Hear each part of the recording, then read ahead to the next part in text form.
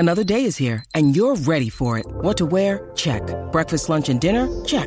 Planning for what's next and how to save for it? That's where Bank of America can help. For your financial to-dos, Bank of America has experts ready to help get you closer to your goals. Get started at one of our local financial centers or 24/7 in our mobile banking app. Find a location near you at bankofamerica.com/talktous. What would you like the power to do? Mobile banking requires downloading the app and is only available for select devices. Message and data rates may apply. Bank of America N.A., member FDIC.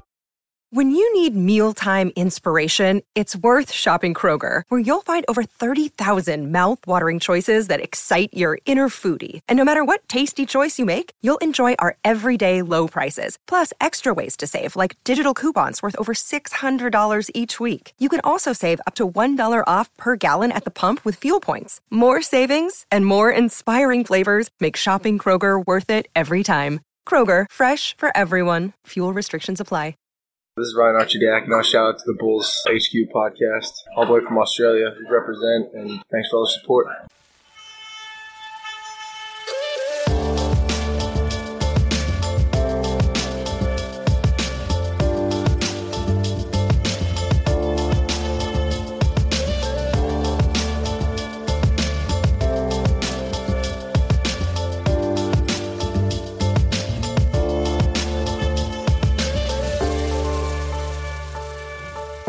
Hello Bulls fans, welcome to Bulls HQ, a Chicago Bulls podcast on the Blue Wire Podcast Network. Thank you for joining me on this episode of the show. Recording this a few hours post the draft. I've had a few hours to sit on my thoughts, to marinate on my thoughts about how it all transpired. I don't know if my thoughts have necessarily changed, but I'm happy to be joined today by my old mate Morten Jensen, who is here to help me talk about the draft, help me review the draft itself, help me talk through the Ayo Dosunmu selection by the Chicago Bulls. I'm of two minds, Mort. I'm of two minds. We're going to talk about the draft, about how it relates to the Bulls, the draft more holistically, maybe even beyond the draft. There was a few trades that happened before the draft itself, and we're also going to talk about free agency as well, because that's probably the most important thing now post the draft here for the Bulls. But firstly, mate, thank you for coming on. It's been a while. How you been? Oh, thank you for having me, and I've been well. How about you, Dad? Like, how is how is parent life for you? And congratulations once again. Yeah, thank you, mate. It's been interesting. It's been good in a good way. I mean, I'm definitely not sleeping much. That's certainly a thing, and that's happening, which I'm assuming most parents can attest to. But it has been good. Little Ted has entered the world. He's like 9-10 weeks old now, so this is his first draft that he's gone through. Not that he was watching it with me, but which is probably a good thing, because I was mad online there for a little bit. But parenthood has been good. It's been fun, and I'm enjoying it thus far, despite the limited sleep. I'll put it that way. Nice. Yeah, you see on my regular show, the NBA podcast, I of course have my co-host Brian Toporek, who's also a new dad, so I can't seem to avoid new dads whenever I podcast, which is great. My youngest just turned 2, so this is and my younger brother had a son as well in the late spring. So there are kids all around. It's summertime. It's fantastic. So I'm so glad to hear that you're enjoying it. And it's the sleeping part. You know what? That's not going to get better. Like you might as well just over the next 18 years or so, you're just going to, because it's not even the initial worry. It's just like the long-term worries as well. As a dad, you'll never sleep entirely well again. That's just how it is. Yeah, I want to say you're wrong, but I can't say you're wrong, because you've gone through this before twice, and you've got 2 on me, sort of thing. Or, well, I mean, you've got 1 on me now that I've got my 1, but you've got years of experience on me, I'll say that. But I'll take your word for it. But the whole worrying part, like that's an issue for me. Like, worrying about things was a problem for me before this, let alone now I've got a kid. And I'm always having these strange thoughts of like, is he okay? Am I doing this? Am I doing that?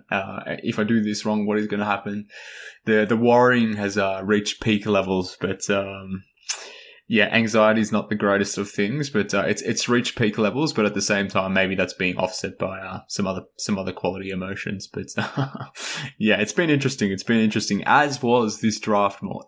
This weird, silly draft that I was sitting there watching for 3 to 4 hours, waiting for the Bulls to do something, whether that was staying at pick number 38 or preferably maybe jumping back into the first round and surprising us all with the draft day move and getting back in that first round, doing something creative with it. That didn't necessarily happen. Obviously, they stayed at number 38 and made a decent and reasonable pick. That's my official stance on it. I feel like Ayo is going to be a decent and good player, or at least has the ability to get to that point. I don't know if he's going to be that way from the get-go. I have some questions about him, I suppose, as a prospect, but I guess my issue was, I don't know, like Sharife Cooper for me should have probably been like a 15 to 25 type of pick, and he was sitting right there for the Bulls. So was Jared Butler, to be fair as well. I would have been happy with either or. But they went with the local kid, the Illinois product. So I don't know how to feel about it, because to me, like, this was a decent pick, a good pick, a safe pick, let's say. You're taking a guy who isn't probably great at a lot of things. I don't know if he's great at anything, to be honest with you, but he's maybe good at a lot of things. Probably low ceiling, probably going to be a high floor player who will amount to being a good player, a good rotational player. But like, I guess it just comes down to draft philosophy. And for me, with the second round pick and with the caliber of players that were sort of hanging around and falling to the Bulls at number 38, I would have liked them to swing on someone with high upside who has at least one bona fide elite skill. And to me, that's what Sharife Cooper had. And I guess that's why I was a little bit bummed out about it. But at the same time, maybe I can talk myself into Ayo over time. But I don't know. How did you feel about it? So, yeah, I mean, you more or less hit it out of the park right there. By the way, apologies if I mumble this time around. I had like 3 hours of sleep, so I'm a little you're bit a crazy man. I mean, just tell the people in Europe, like, I think the listeners need to appreciate what European basketball fans have to go through to follow the NBA. So give some insight as to the crazy hours that you do.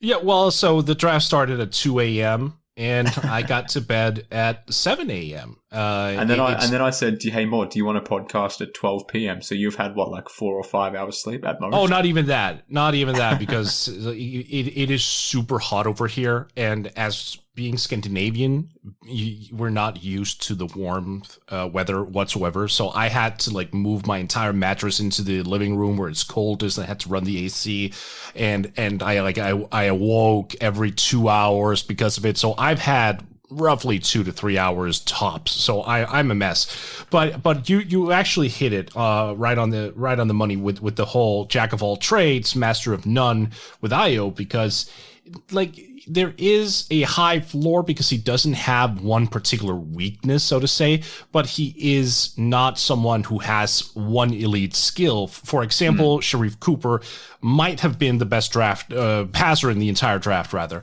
And he's also a guy who could get to the free throw line at will, just really drive the ball down the throat of defenses. And Ayo doesn't really project as being the same caliber of guy. Like, he doesn't have that one elite skill set, or in the case of Sharife, too. That said, Sharife isn't a shooter. He's also very small. There are significant question marks hovering around him in other areas, and I think the Bulls just wanted to play it safe. So they got a guy in who doesn't really have a weakness, but also doesn't have primary strengths. And like, that's really the major thing for me is, if you're an NBA team, like, I think it's fair that you want to go for this safe pick. I don't mind that at all. So I just wonder, like, what were the Bulls thinking here? Did they want to play it safe? Do they want to say, you know what, let's find that playmaker that we need in the summer in free agency, and let's just go for productivity in the second round? Or are they thinking that this guy might actually have hidden upside? I don't know, but I think that's where they are. Yeah, it is interesting. Like I said, I think it does just comes back down to, draft philosophy and what you feel is the right move. And I don't know, like, Ayo makes a lot of sense for a team that's maybe closer to contending, let's say, where you can sort of just plug and play someone who can come in, off the deep off your bench. Probably, maybe he's not getting a lot of minutes initially, but if you, for whatever reason, you get an injury to your rotation, you can put in this guy and he can sort of jump up from being the 11th or 12th guy up into your 8 or 9 man rotation, and you can be confident in getting something out of him. That to me what kind of felt like where I guess best fit someone, or where Ayo best fit, I guess. Let's say that. So maybe a contender late in the first is where I thought he was going to go. Now, I think the Bulls, from a value standpoint, got decent value for Ayo at number 38, but at the same time, like I mentioned, there was a couple of guys that I would have preferred to have. But yeah, it comes back to what you feel like you needed. And yeah, I'm confident that the Bulls got a player who can enter the rotation and do some good things. But right. I guess I just would have liked to have seen them swing on someone that probably has more bust potential, but I think has higher upside as well. So, and that's kind of what we wanted with AK, isn't it? Like, isn't that the reason why we brought in Karnisovas to do the opposite of Garpax?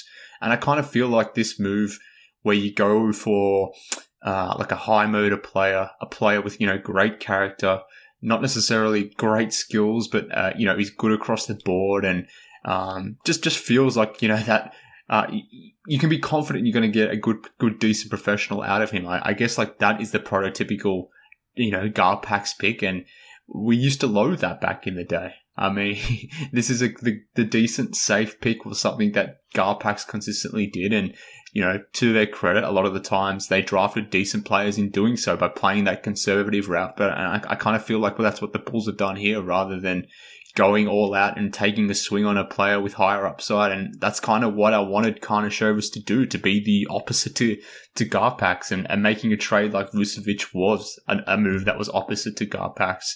But I felt like this draft pick here was kind of a Garpaxian type move, which is another reason why I was like,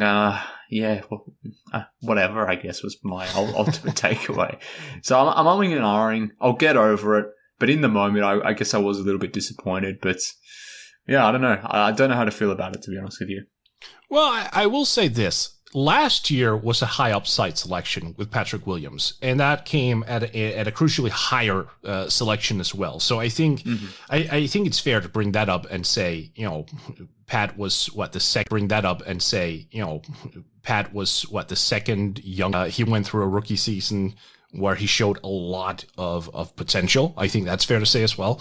So yeah. Like we should probably look at the totality of their draft record. Like, they wanted to go with high upside last year. Maybe they just determined that there wasn't that guy available in the second round. Maybe they just aren't fans of Cooper. We also have to appreciate that there are 30 NBA franchises, and not everyone is going to be aligned on how they gauge a guy.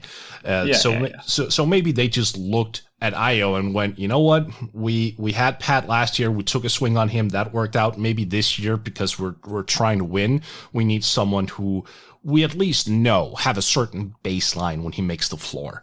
We want someone who can come out and produce to a certain extent, like maybe backing up Zach, giving us a little bit of playmaking, a little bit of rebounding, a little bit of shooting, a little bit of driving, like just steady production. I think that is the way to win, honestly, just knowing full well that, yeah, we got to do something to get more W's. And if Ayo is that guy, then it's difficult to argue against it. But I also understand where you're coming from. I think it's pretty crucial that the Bulls fan base also feels that this is a new regime, that this is new leadership.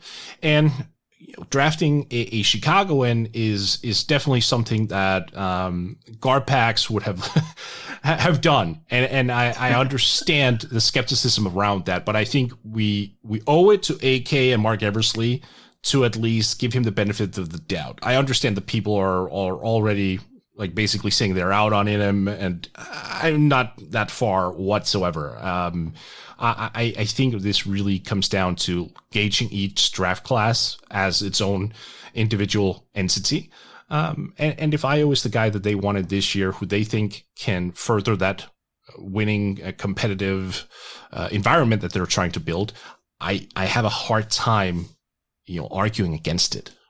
Yeah, look, from a character standpoint and the narrative around it, like the fact that he is a Chicago kid and he's staying in Chicago, like, you can't be a human and not feel something when seeing that sort of stuff. Like, I don't want them to play on that angle too much, to be fair, but at the same time, like, it is a nice, cool story. And for him to be a Chicago kid growing up being a Bulls fan to then get drafted by the Bulls, like, that is cool as shit. So in that sense, it is cool to see, I suppose. But I don't know, there was just little things, I guess, that kind of irritated me about it. Like, there was a stat going around today where there was like, I think like over the last 25 years, there's only been like 2 players to average more than 20 points and 8 assists in, amongst freshmen in Division 1. And, one player that did it was Trae Young. The other player that did it was Sharife Cooper. And I guess the annoying part of not taking Cooper was kind of, amplified some, that it was the Atlanta Hawks that took Sharife, like pick 48 or whatever it was. And we just saw what the Hawks have done and the way they've accumulated talent, and the fact that talent sort of has bolstered them up to, the Eastern Conference Finals that just gone past. And the Bulls and the Hawks, started their rebuild at the same time. The Hawks got to the Eastern Conference Finals. The Bulls didn't even make the play-in. So it's just those little snippets, I suppose, that I guess if you add them together and, the cumulative nature of those things, that's where it kind of annoying. But like I said, I'll get over it. And I'm sure once he starts playing, we start seeing Ayo on the court, I think he can be a good and valuable player. And to be fair, like he does fit, well, theoretically he fits nicely with Zach LaVine. I don't know if Ayo is going to be a point guard in the NBA. He's kind of a combo guard now. I mean, he's got good size, 6'5", 6'10", wingspan, 200-pound type player. So he's got good size. On defense, I'm confident that he can be a plus player. We'll see about on offense. I think he can be valuable in transition, but in the half court, can that shot sort of materialize and transfer? We'll see. But I don't know. I think he can be a good player. I think he will be a decent role player on this team, and there's a chance for him to be within the rotation going forward. But I guess I was just hoping for something a little bit more, and maybe that's on me. Maybe that's my fault. No, I mean, I get it. Yeah, it makes sense to go for high upside, because the positive side of the high upside is if it works out, you're getting someone who could have all-star potential. And you always want the glamour thing. That's why the draft is so intriguing, right? And that's why we can all get a little bit draft drunk once in a while. Like, you're looking at these guys and you're going, wow, if everything like just happens in a certain order, in a certain way for this particular prospect, there's a high chance that he could become something way more than what he is. Like, that's the entire allure. So I definitely get it. I wonder this. Is there, and I'm personally of the opinion that Ayo is like you said, like a safe pick, who doesn't have a whole lot of upside, but is there a chance that we could be wrong? Like, is there a chance that Ayo, because he is such a high production player in virtually every single statistical category, that we might be wrong, that he actually could end up replicating that at the NBA level? What I'll say about him is I feel confident that he will max out whatever his potential is. Right. We can argue about what that potential is, but I think based on his work ethic, all the things I've read, all the things I've seen, and just the way he carries himself, the way he plays, I feel confident that whatever his potential is, whatever his upside is, he'll reach that. Now, I'm questioning what that level is. That's where my mind is at, but I think it is fair to say that, based on all the things that I've heard about him, that he will max out whatever he will be. He works, basically. He gets in there, studies film, gets in the gym, does all that sort of stuff. So, yeah, I don't know. Maybe my issue is less about Ayo and more the fact that, Sharife and, Jared Butler sort of fell. Even I was kind of hopeful, like, that McBride would sort of last at 38 as well, but I think he go 34, 36, something like that to the Knicks or something like that. So I think it's more to do with those other players that were sliding, that I was kind of hopeful that I was talking myself into it. And, maybe if that doesn't happen and maybe some of these lesser players were, who sort of vaulted up the draft board that we didn't necessarily to be picking or to be picked higher, if that was sort of hanging around later on and it kind of was just, Ayo and a bunch of other guys, then maybe I'd be feeling a lot differently right now. So, yeah, I think you make a fair point. But, we'll see how it all transpires. We'll see how it all plays out. He'll have an opportunity, I think, to be part of the rotation going forward. It's going to be interesting to see how the Bulls manage his contract, whether they, essentially with second-round picks, you can choose to sign him for like a 2-year deal. On a minimum type contract. Right. That's generally the standard way teams go about it. But if you want to have bird rights with these players, if you want to effectively have the bird rights for more than 2 years, or, have the player for on those bird rights, you basically need to have them for 3 years and beyond. And for the Bulls to do that, they basically need to use cap space or an exception to sign Ayo to a bigger deal, or in terms of years, let's say.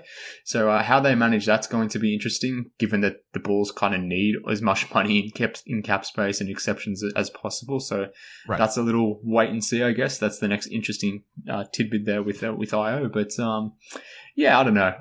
It's an interesting one. It's an interesting one. Like I said, I'll probably calm down once I start seeing him play. And look, I guess the good news is we will start seeing him play pretty soon with Summer League, essentially a week and a bit away. So we'll learn pretty quickly what this guy can and can't do on the court. We'll get to see him in a Bulls uniform pretty quickly. So I guess that's the upside. We don't have to wait too long to see what he can produce. So that's the good thing. But maybe we can pivot away from the Bulls, because literally that was their only move. They only had the number 38 pick. They didn't have a first-round pick. They didn't do anything else. And from that standpoint, maybe we can just transition away from the Bulls draft and just talk about the draft more holistically, because ultimately we're Bulls fans, but at the same time we're NBA fans. We're all nerds for this shit. So I just want to get your thoughts on the draft itself. Who you thought was the winner of the draft from a team point of view? Who do you think was the loser? The draft more generally. Interested to get your takeaways from the draft itself. Yeah, so I think the Rockets were major winners, which probably is a little bit frustrating to me because I'm not a big fan of Tillman Fertitta.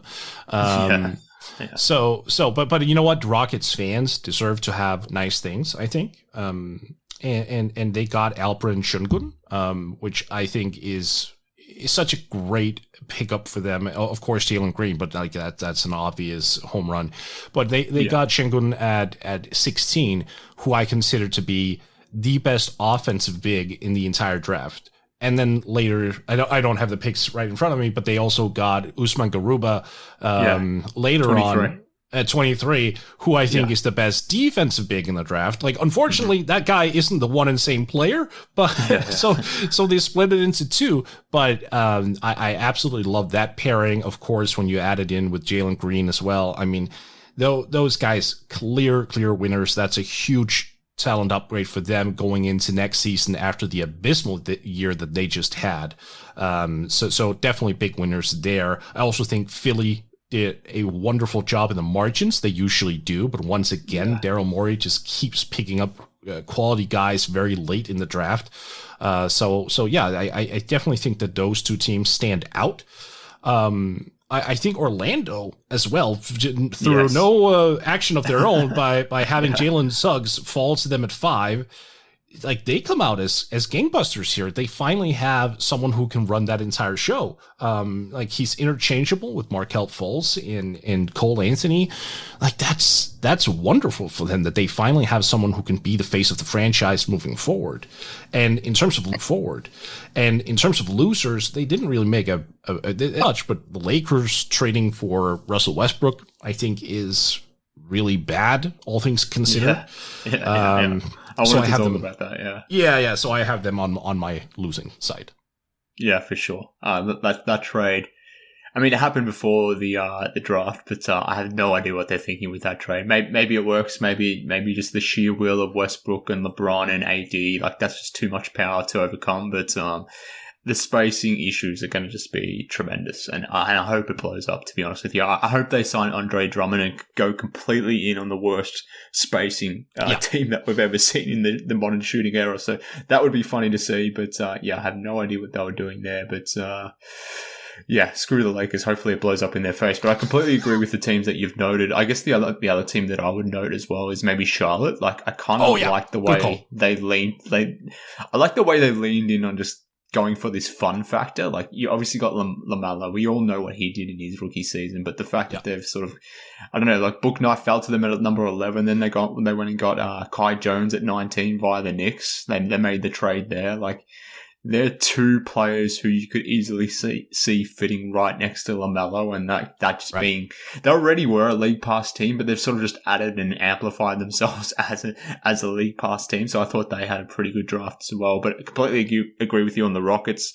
I thought they probably had the best draft, but obviously as well, the Pistons with Cade, you can't go past that one, an obvious one. But I kind of like Moses Moody as well to Golden State at 14. I'm surprised that Golden State made their picks. I was just assuming that they would do the right thing and try trade those picks, maybe trade Wiseman, trade Wiggins, and try to land a star to put next to Steph and Clay and Draymond, and make one true last tilt of it. But obviously they're not going that route. Maybe they try to do that during the season, but based on their selections that they did have, Kuminga at 7, we'll see.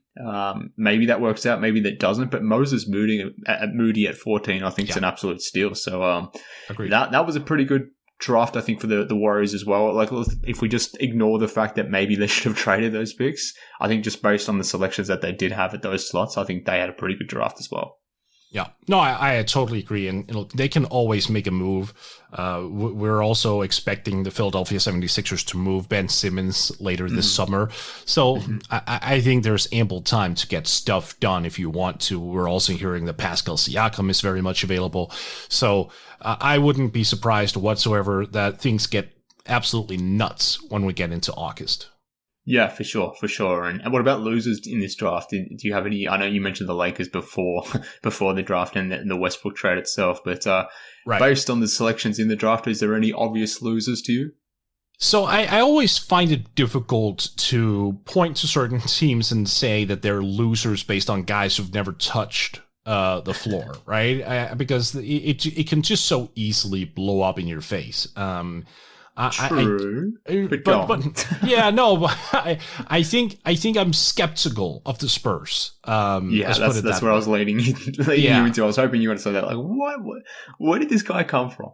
Yeah, I was definitely skeptical about the Spurs. I think getting Primo at 12. I mean, I have to assume that there were competition for him because I don't understand, that him getting selected that high. I think maybe his draft stock has increased without us really knowing a whole lot about it. I personally would have taken Şengün at that point in time. I think he fits the Spurs mentality. I think they also needed a big man who could produce and score and rebound. And so I'm pretty surprised they didn't go that route. And I just wonder overall what their line of thinking was and what they're looking for. And then they went with Joe Wieskamp in the second round, where you still had someone like Greg Brown available, David Johnson, Sharif Cooper, for crying out loud, Filip Petrusev as well. I'm curious as to what their logic was, the Spurs. But again, it's the draft. Who knows? They might just have drafted 2 very, very high ceiling guys, and we may look back at it and go, oh, they did all right. But as of right now, I'm skeptical. Yeah, for sure. I completely agree. I thought the Clippers did a couple of nice things as well on the margins there, but this one might be controversial based on, the fact that I am Australian, based on my accent, people listening. But I actually kind of thought Josh Giddey at number 6 was a bit of a reach, to be honest with you. Like, I'm obviously very traitor, hopeful. Huh? Yeah, I do feel like a traitor saying that. Like, I obviously want Giddey to be awesome. I'm hopeful that he is. And, hope he, completely justifies his selection at number 6. And I don't know, I guess if I was an OKC fan, like, we'd be tanking all season trying to land Cade, and you don't land Cade, and maybe you start thinking, all right, can we trade up into the draft, or trade up into the top 3 rather? Can we trade up and get Cade? If we can't get Cade, can we get Mobley or Jalen Suggs? But that doesn't happen. So you've been engineering your own mind to think that way for an entire year, and then to come away with it with Josh Giddey. Like, I think Giddey will be good. I think he'll be like a low-end starter, high-end role player type, but I don't know, man. At number 6, I thought that was a bit of a reach. Yeah, I mean, they're going for upside. I mean, we saw the rumors before the draft started that Shai Gilgeous-Alexander is available for the right price, of course.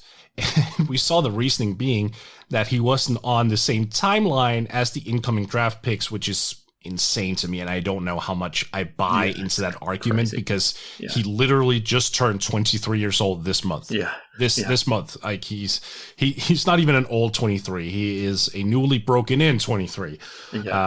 So I have a difficult time like gauging that.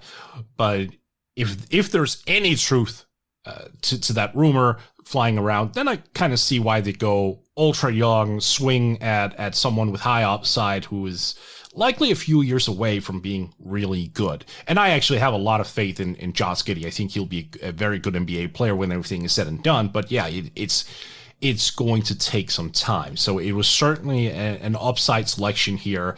But there's also, and I hate to say this because you're Australian and I feel bad, like there's also a bust factor or bust risk hovering over Giddey a little bit. So, I get where you're coming from. I probably wouldn't have taken him at that slot as well. But if he does maximize his upside, then it's worth everything. Yeah, look, I'm hopeful. I just don't believe in the shot just yet, but maybe he proves me wrong. It's the shot and the athleticism, I suppose, that are concerns for me. Everything else, like, yeah, he'll be good at. Like, I have no issues with everything else of aspect of the game, but those are two big important pieces, particularly when you're taking at number 6 versus, you know, someone taking him at 14 or something like that.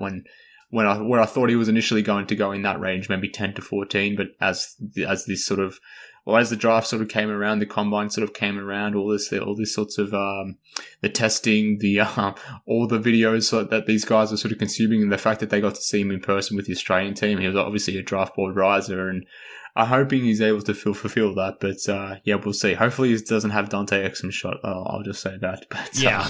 I guess the last thing I wanted to note on the draft was, I don't know if there's a better fit between player and team than Bones Hyland and Denver. Like, that just seems absolutely perfect at number 26. Him playing off Jokic, using his absolute insane range, his ability to sort of create off the bounce, create jump shots off the bounce as well from the 3-point range, whether that's on ball or off ball, and playing off Jokic and having a player like that, and he may be coming in and being somewhat of a facsimile for Jamal Murray, not to obviously peak Jamal Murray, but like being able to give them some sort of scoring and shooting punch in the backcourt, which they solely needed when, you know, we saw them in the playoffs where they were sort of running out their reserve guard units against these playoff teams. The Nuggets needed some scoring in the backcourt, and I don't know if there is a better fit in this draft. Well, I mean, you could argue Cade Cunningham in Detroit, I suppose, but on the lower end side of things, Bones Hyland and Denver is just makes complete sense. Yeah, no, for sure. Hyland is one of those guys who can just put up a lot of points. He can really stretch the court. And I think, obviously over the telecast, it was presented a very horrific background story for him. And I always believe in guys, like that's such a tough term. Overall people. Yeah. I always believe in people who've gone through such a challenging personal things that when they come out on the other side, they have a different mentality going to something, as being professional athletes, because the sport, while serious, they're not going to look at it and going, oh, this is life and death, the basketball, whether I make this shot or miss that shot. Like, no, that's not how they look at things. They have a different perspective. And sometimes that helps with nerves. Sometimes that helps coming in and just putting things into perspective. It helps with maturity. It helps with just being a standout human being. And Hyland, from everything I've read about him and heard about him, he's just a class act every way through. And I think that matters, especially for the Nuggets. I mean, they like character guys as well. They want to have guys who can mesh really well with Nikola Jokic and Jamal Murray, both in terms of skill set, but also personality. And he just fits that bill. I totally agree with you. He's a very, very solid pick for Denver. The fit makes sense. And with Jamal Murray still out, rehabbing the ACL, I have to assume that Hyland is also going to get minutes right off the bat. Yeah, for sure. And look, we won't get into it here, but I implore people to go and read about Bones Hyland and his backstory. And I mean, everyone should love him anyway. Like, Bones is the coolest name ever. So that's one reason. But after you read his backstory, understand where he sort of come from, the trials and tribulations that he sort of had to go through. I can't imagine anyone disliking this guy. So, I just wanted to shout that out because he was kind of a guy that I was hoping the Bulls could maybe go up and trade for. But, it didn't work out. The Nuggets got him, which is maybe some twisted irony there with AK's old team. But, like I said, I think he's a perfect fit in Denver. And, I'm hoping for the best for him because, good people, like you said, Mort, they deserve good things. But look, that's all I had on the draft. I want to pivot away from the draft and talk about free agency because this is the crazy part, Mort. Like, we've just got done free agency. We talked about the fact that Summer League is not that far around, but even before Summer League rolls around, NBA free agency is here. It's a couple of days away. I want to preview that. I want to talk about that. But before we do, I want to tell the listeners about this week's sponsor. If you love listening to us here on Bulls HQ, what's stopping you from grabbing a mic and starting your own show? And there's no better place to host than Blue Wire Hustle. Hustle was created to give everyone the opportunity to take your podcast to the next level. Or if you want to start a podcast and just don't know where to start, Hustle is the perfect place for you.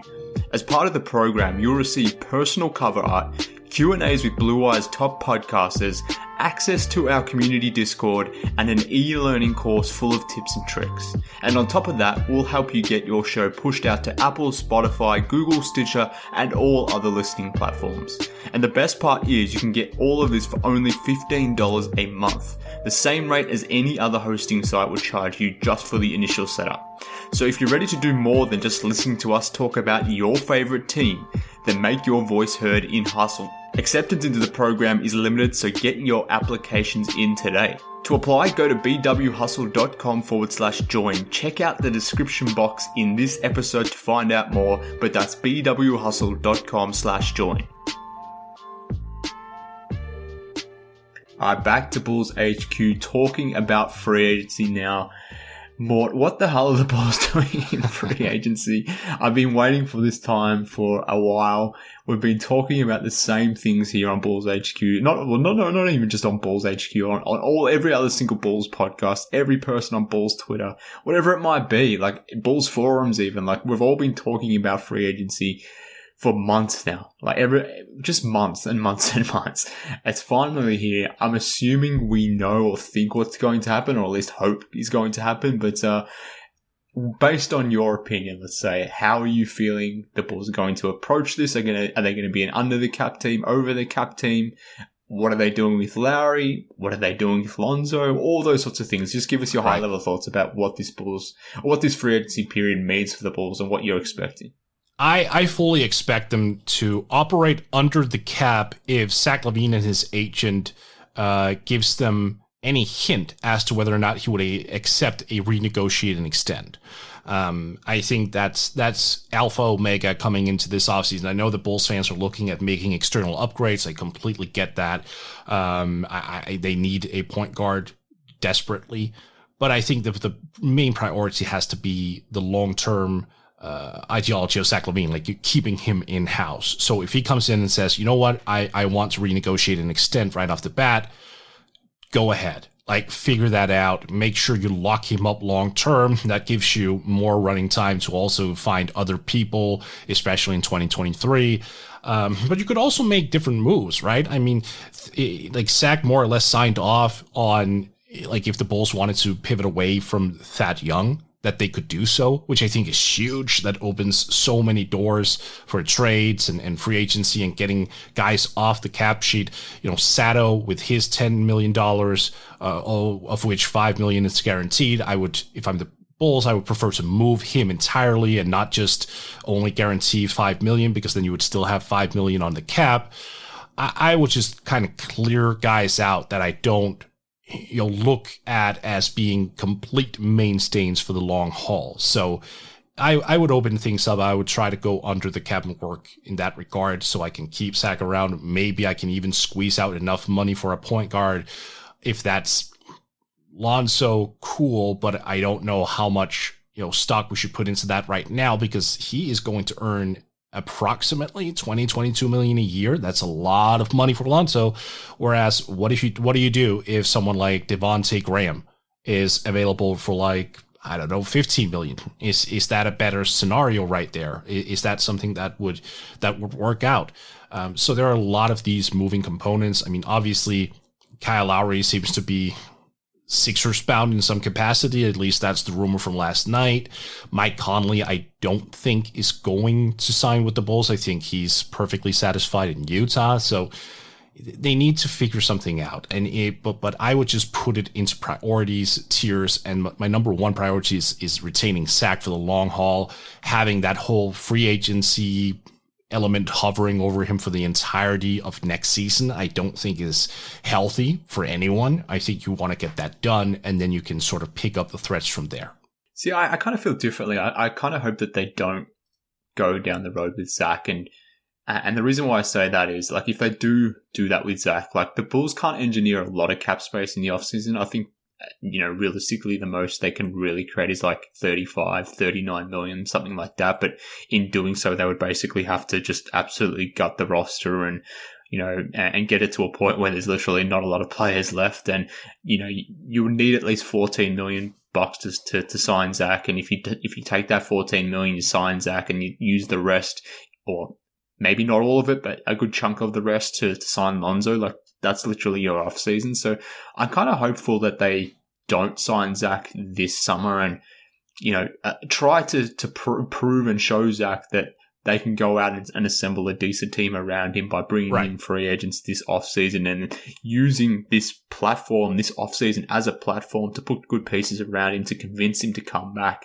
thereafter and give him the full 5-year max at that point. Like, I'm kind of hopeful that they do that. It is more risky for both player and team, but I guess this is a good opportunity to add players as quick as possible to boost this team. And I think that's kind of what they have to do, particularly after training for Vucevic, where the dude's going to be 31. He's got one more year beyond next season, so 2 years left on his deal. But how many more good years does Vucevic have? Maybe 2 or 3 years, let's say. So I kind of feel like now is the time to go, and I just don't want to be wasting any years where we're bringing back basically the same team. Or it wouldn't be the same team, but you wouldn't have as much flexibility, I suppose, if you're committing $14 million of your space to Zach. So I kind of disagree there, but I guess what I would say is I'm not completely opposed to it either, but we are going to get a bit of an insight as to what the Bulls will do before free agency opens, because they've got to make some decisions on guys like Thad Young and Sato as to whether they want to guarantee their deals. They've got to make a decision with Lowry as it relates to his qualifying offer. I'm assuming they'll offer that to him. Maybe they'll decline it after free agency. Maybe they'll just let him walk when someone offers him a restricted free agent offer sheet.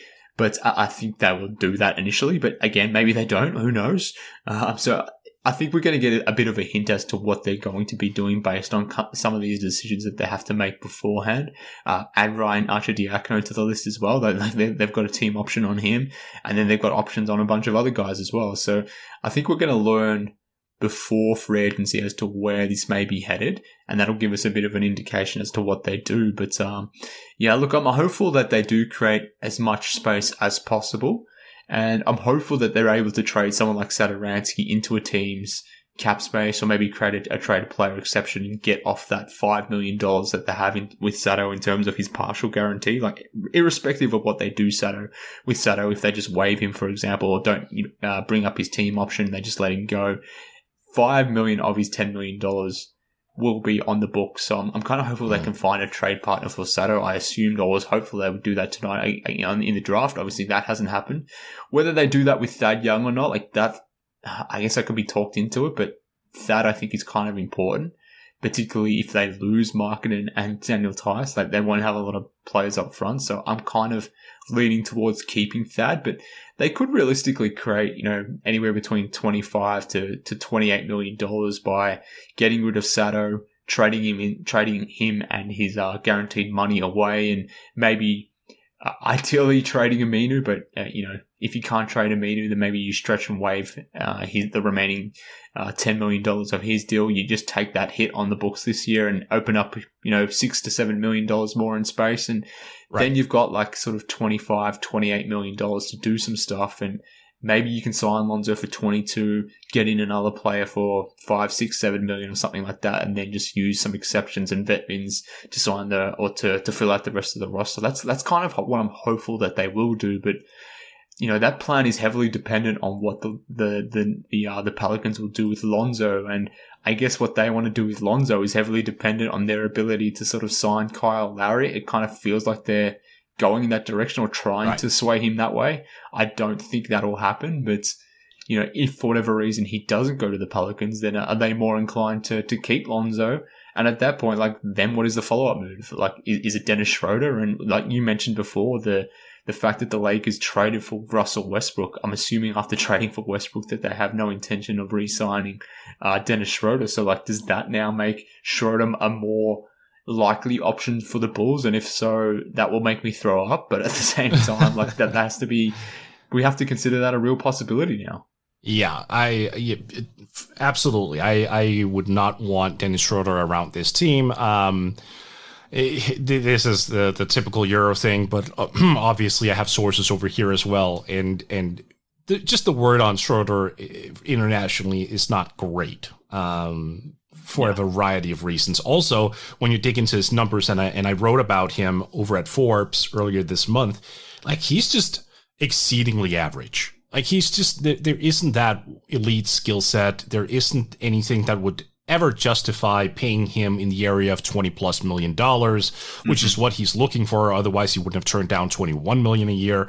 Yeah. But just to go back to like the entire setup of the summer, I'm I'm very risk averse when it comes to Zach, I think, and that is why if he were to go elsewhere next summer, I mean, the Bulls would have to start over, and they would have to start over by not having a pick this year in the first round and not having a pick either in 2023 or 2024, whatever happens in that regard.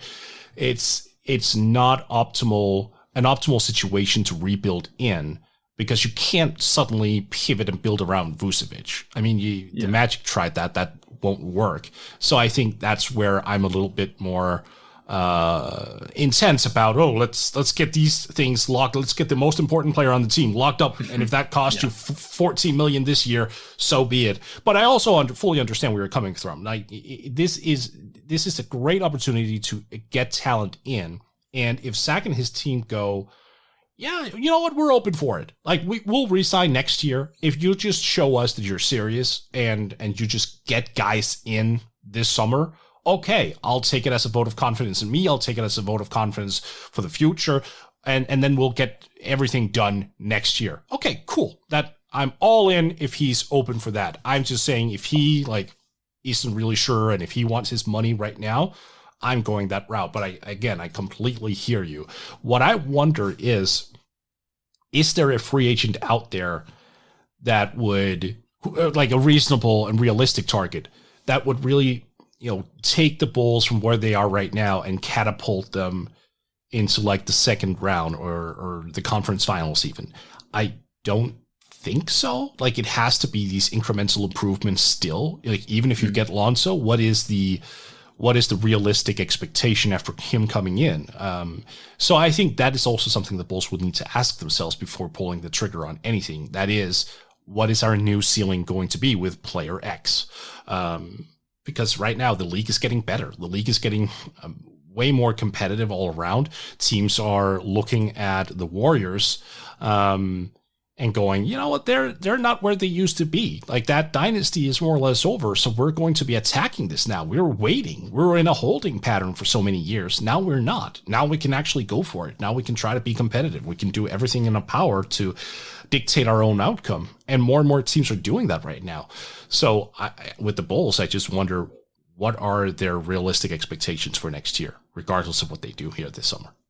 Yeah, I think that's fair. Look, they're not going to solve all their problems in free agency. They don't have enough space to do so. And even if they had plenty of space, like the Knicks, for example, the Knicks have $50 million in cap space, but this isn't a good free agency class. So you're 100% right. Like, no matter what they do, they can't solve all their problems in free agency. One, because they don't have a ton of money, but two, those players just don't necessarily exist. And, the good players that are out there, like Chris Paul, for example, or a Kyle Lowry, and, Kawhi Leonard before he tore his ACL, they were never coming to Chicago anyway. So yeah, I take your point there. And I guess maybe if things break right, depending on matchups, if you get in Lonzo, you fill out your bench and you have a decent 9-man rotation and you can stay relatively healthy, maybe that team can get into the second round and maybe they could pull off an Atlanta Hawks type thing and get to an Eastern Conference Finals if, again, a team like the Nets sort of have injury issues or something goes wrong and you sort of take advantage of that. To your point, the league is kind of wide open. We just literally saw that in the finals. The Bucks won the title. Fair enough, they got a player like Giannis, but the Suns were there. The Suns are the test case for that. They what's the name? They ran into a finals run there because things just broke right for them, and they had enough talent to sort of make that break right there for them. And I don't know if that's something the Bulls can replicate. They can't get someone in like Chris Paul, but the East is weaker, So maybe if like the Nets again suffer an injury, the Bucks are on the opposite side of the bracket, and you're running up against teams like Boston and Miami and Atlanta or whatever it might be, and you take out these guys in a couple of rounds, then maybe the top end cases in Eastern Conference Finals, depending on matchups. But I think realistically, like, it's first round or second round. I think that is the most likely outcome, and I kind of feel like that's probably the top end right now, and then maybe without that, maybe it's like getting into the play-in and getting from the play into the playoffs and being a first round out team. So I guess that's kind of the bandwidth on this thing. Like, there's not a lot of scope to it. Maybe we're talking about the differences between being a 42 win team and a 47 win team, something like that. But I don't know. Like, I just want to see good basketball, I guess. I don't want to see another bad Bulls season. So I'm kind of hopeful that they do bring him on. So, and maybe you can fill out the bench with a couple other little bits and pieces here and there, and at least put together a decent team that we can all enjoy and root for. And maybe if things break right for them, like it did the Hawks or like it did the Suns, then maybe they could surprise us and put together a decent season similarly to like the Knicks did. Like, obviously the Knicks went out in the first round, but like they had a really good season. So I'm just yearning for a decent season at this point. Yeah.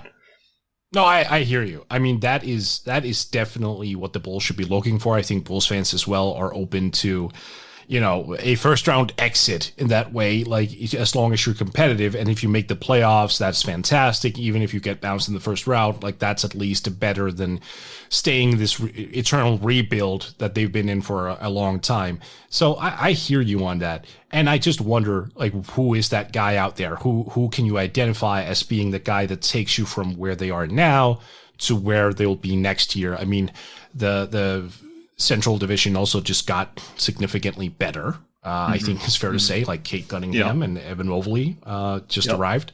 So if you do make a splash in free agency, you'll need to make a big one. Like, you will need to do something dramatic to really get over that hump.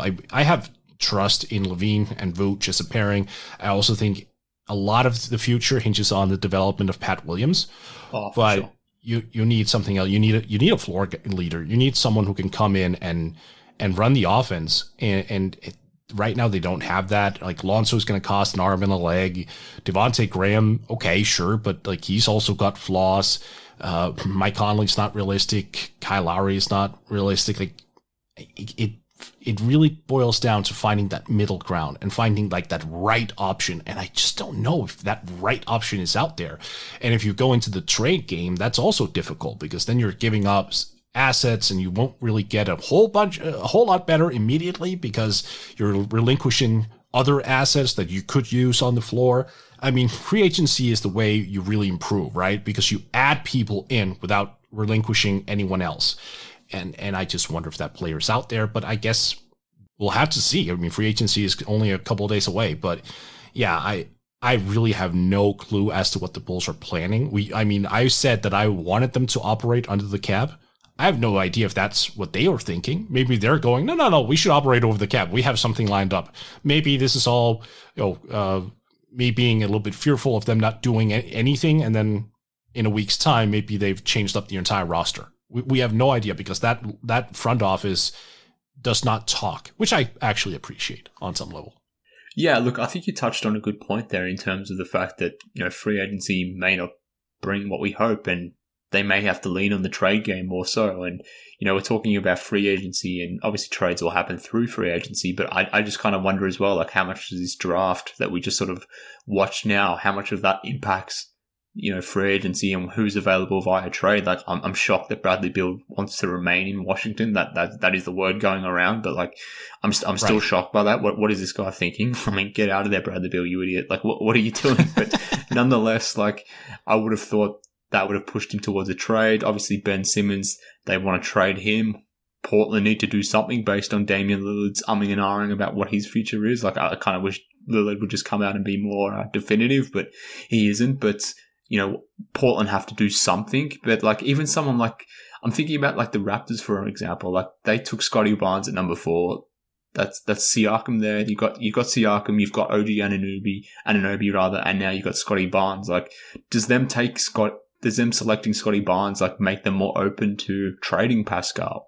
And if that's the case, should the Bulls rather than making a free agency play, should Right. they play the trade game and maybe trade for someone like Pascal? And I know a lot of Bulls fans don't want to hear it, but I think Patrick Williams needs to be on the trading block. And that isn't to say you just trade him for anything. And maybe you shouldn't trade him for Pascal Siakam. Maybe you shouldn't trade him for Ben Simmons or whoever, insert the name of whatever Right. player it may be. But like, I think for this team to sort of get past that level that we sort of just spoke before, or at least give them more of a chance to get past that level, maybe the trade game is where it makes more sense. So like, maybe they have to go after someone like Siakam. Maybe it makes more sense to, target someone like DeJounte Murray from the Spurs as an option at point guard rather than going and signing a Dennis Schroeder for $20 million or whatever it might be. But what's the price though? Like, let's take Murray because he's a guy I would really want on this team. He's fantastic. For sure.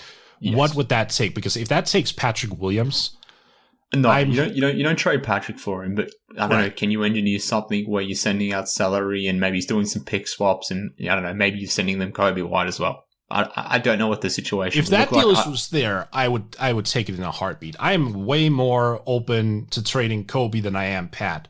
But you're right. Like you actually raise a very interesting issue here. And I actually wrote about that at Forbes recently as well, which is the Bulls are in a conundrum. Like, they want to be win now. Otherwise, they wouldn't have traded for Vooch. Vooch is going to be 31. And they still have this very young core. It's not just Pat. It's not just Kobe. They also have Marko Zeminovic coming in. They also have Troy Brown Jr., who got traded there at the trade deadline. They also have a bunch of young guys.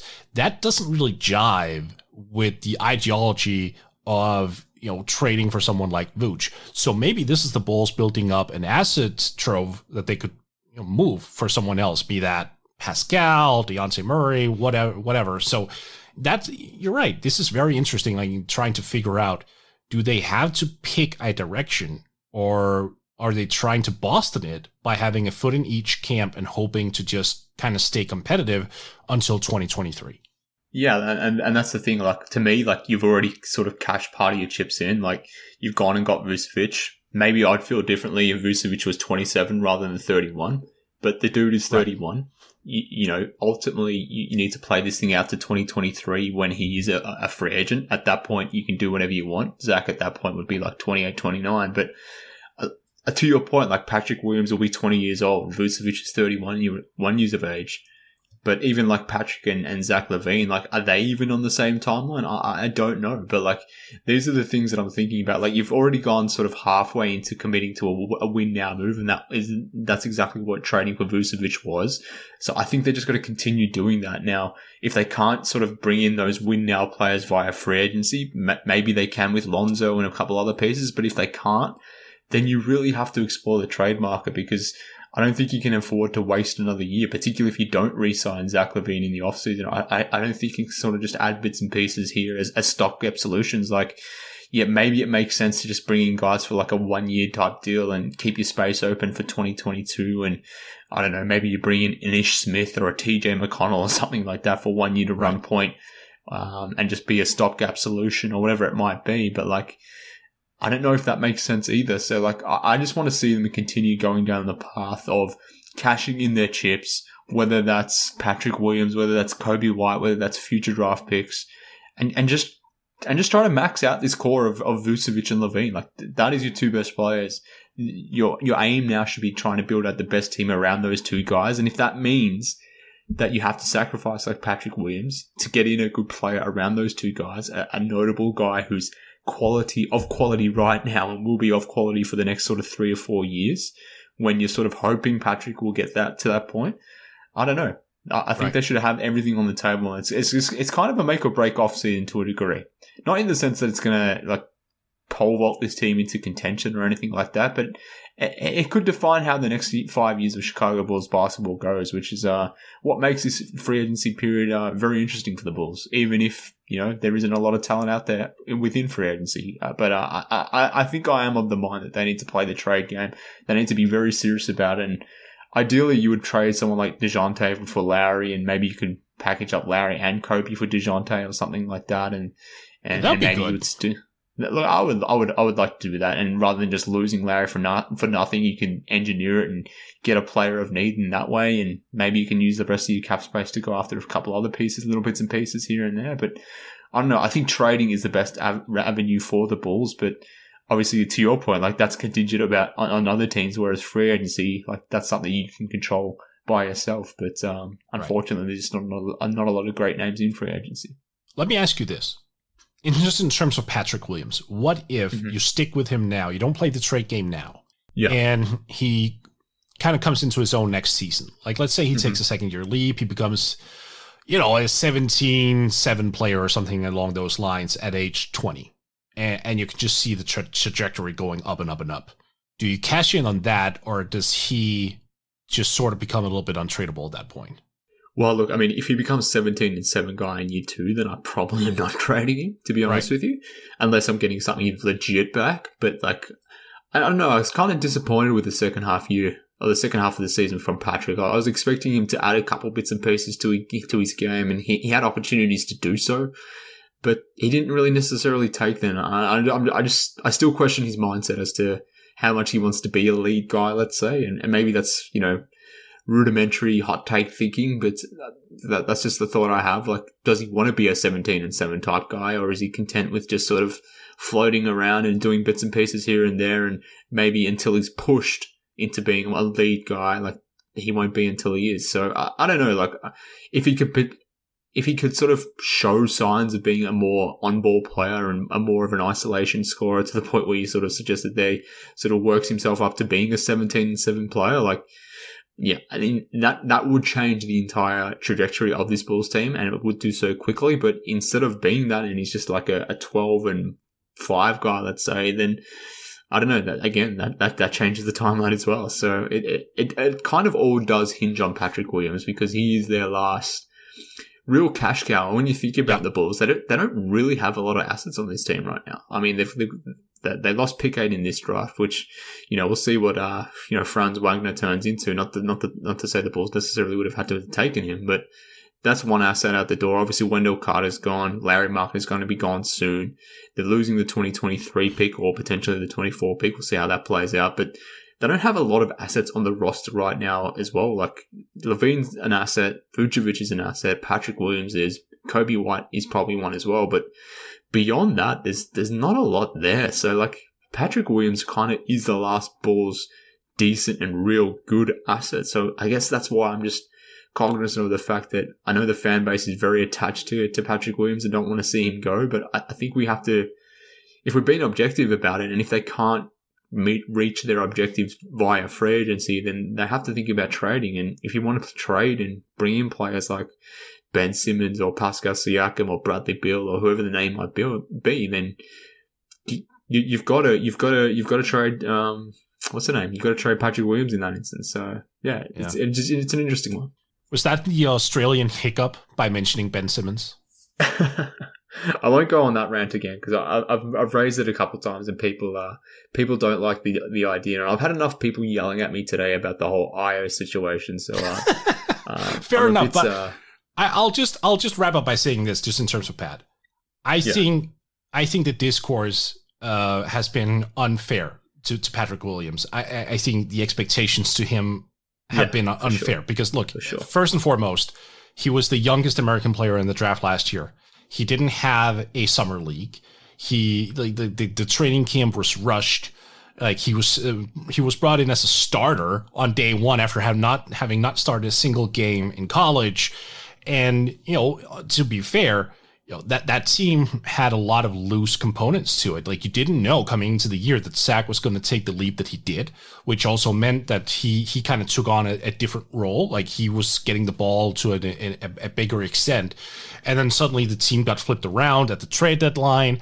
I just think it's unfair to point the finger at Pat and going, I expected more from someone I understand where you're coming from, but I think it's unfair, to be honest with you. I think he's so young, he's so talented, obviously, and everything we hear from opposing coaches, from opposing star players, is that he's got it. that he's got just this tremendous amount of potential. And we have Thad and LaVine, both are basically going to bat for him, who really taking him under their wing or trusting him, are constantly talking about his potential.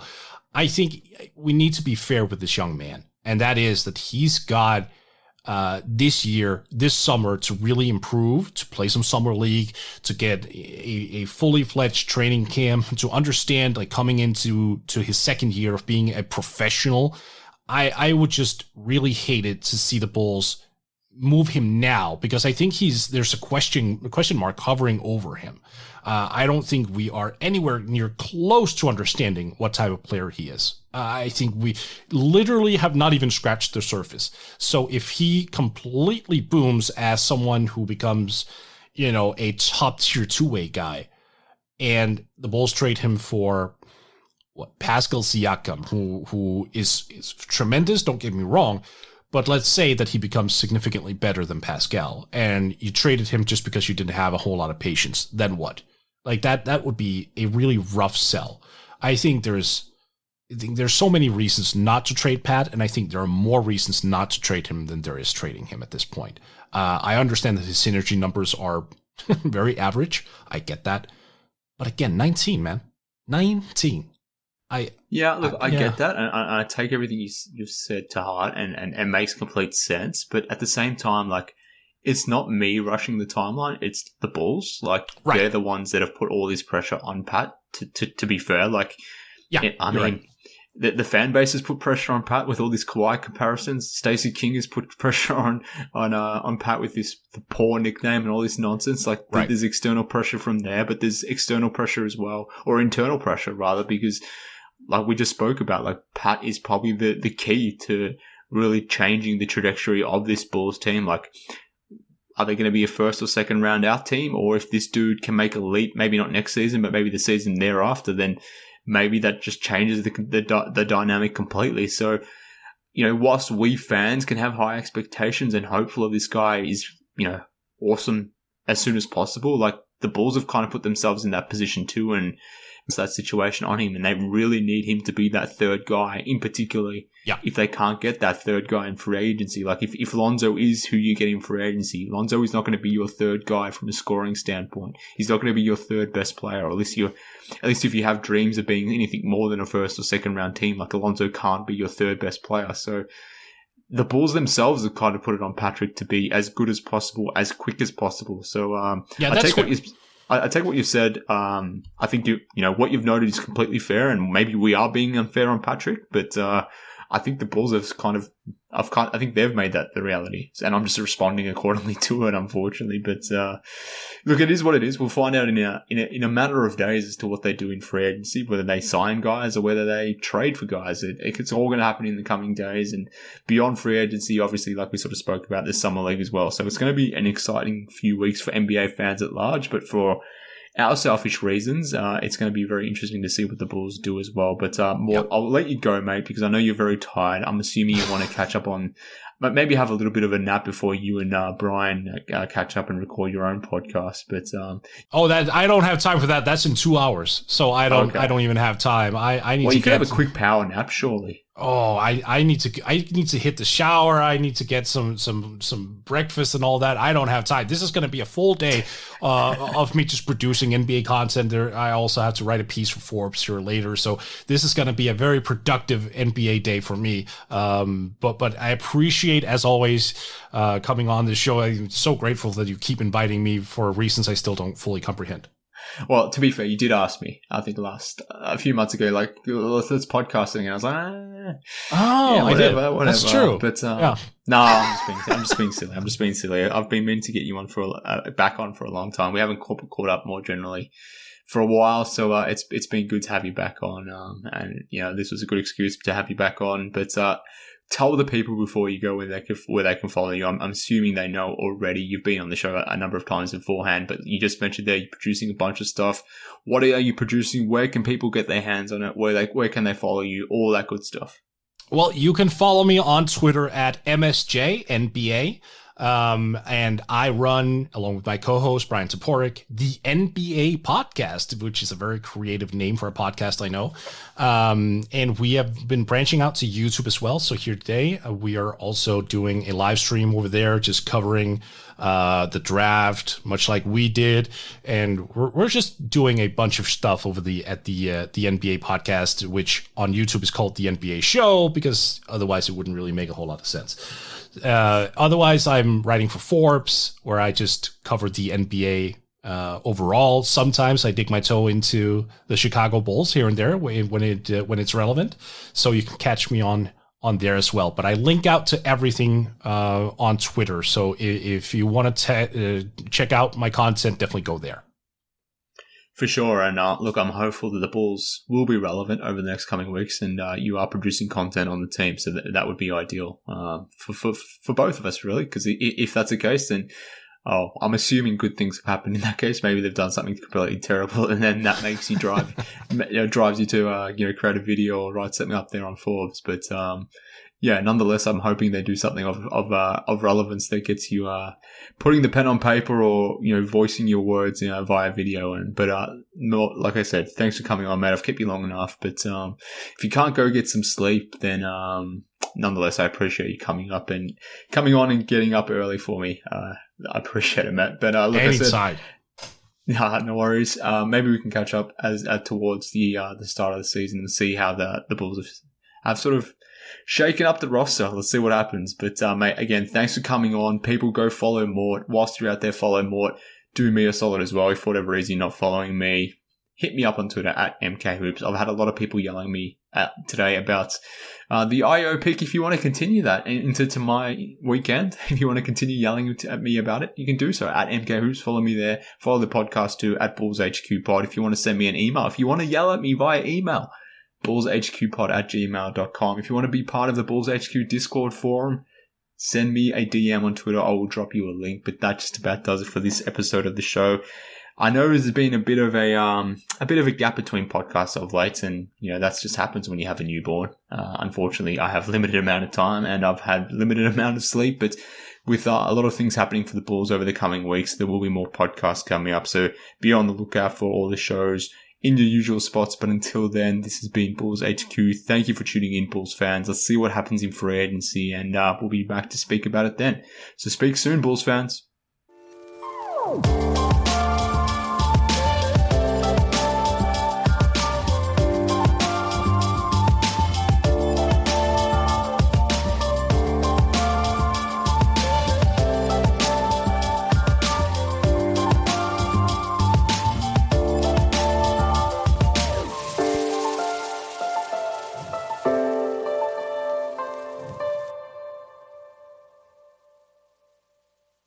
I'm Amira Rose Davis, historian and co-host of the sports podcast Burn It All Down. And now I'm hosting the new season of American Prodigy, all about Black girls in gymnastics. For the last 40 years, Black gymnasts have moved from the margins to the core of the sport and changed gymnastics along the way. Now, they tell their stories. You'll meet trailblazers like Diane Durham, superstars like Jordan Childs, and everyone in between. Listen to American Prodigies on Apple Podcasts, Spotify, Stitcher, or wherever you get your podcasts.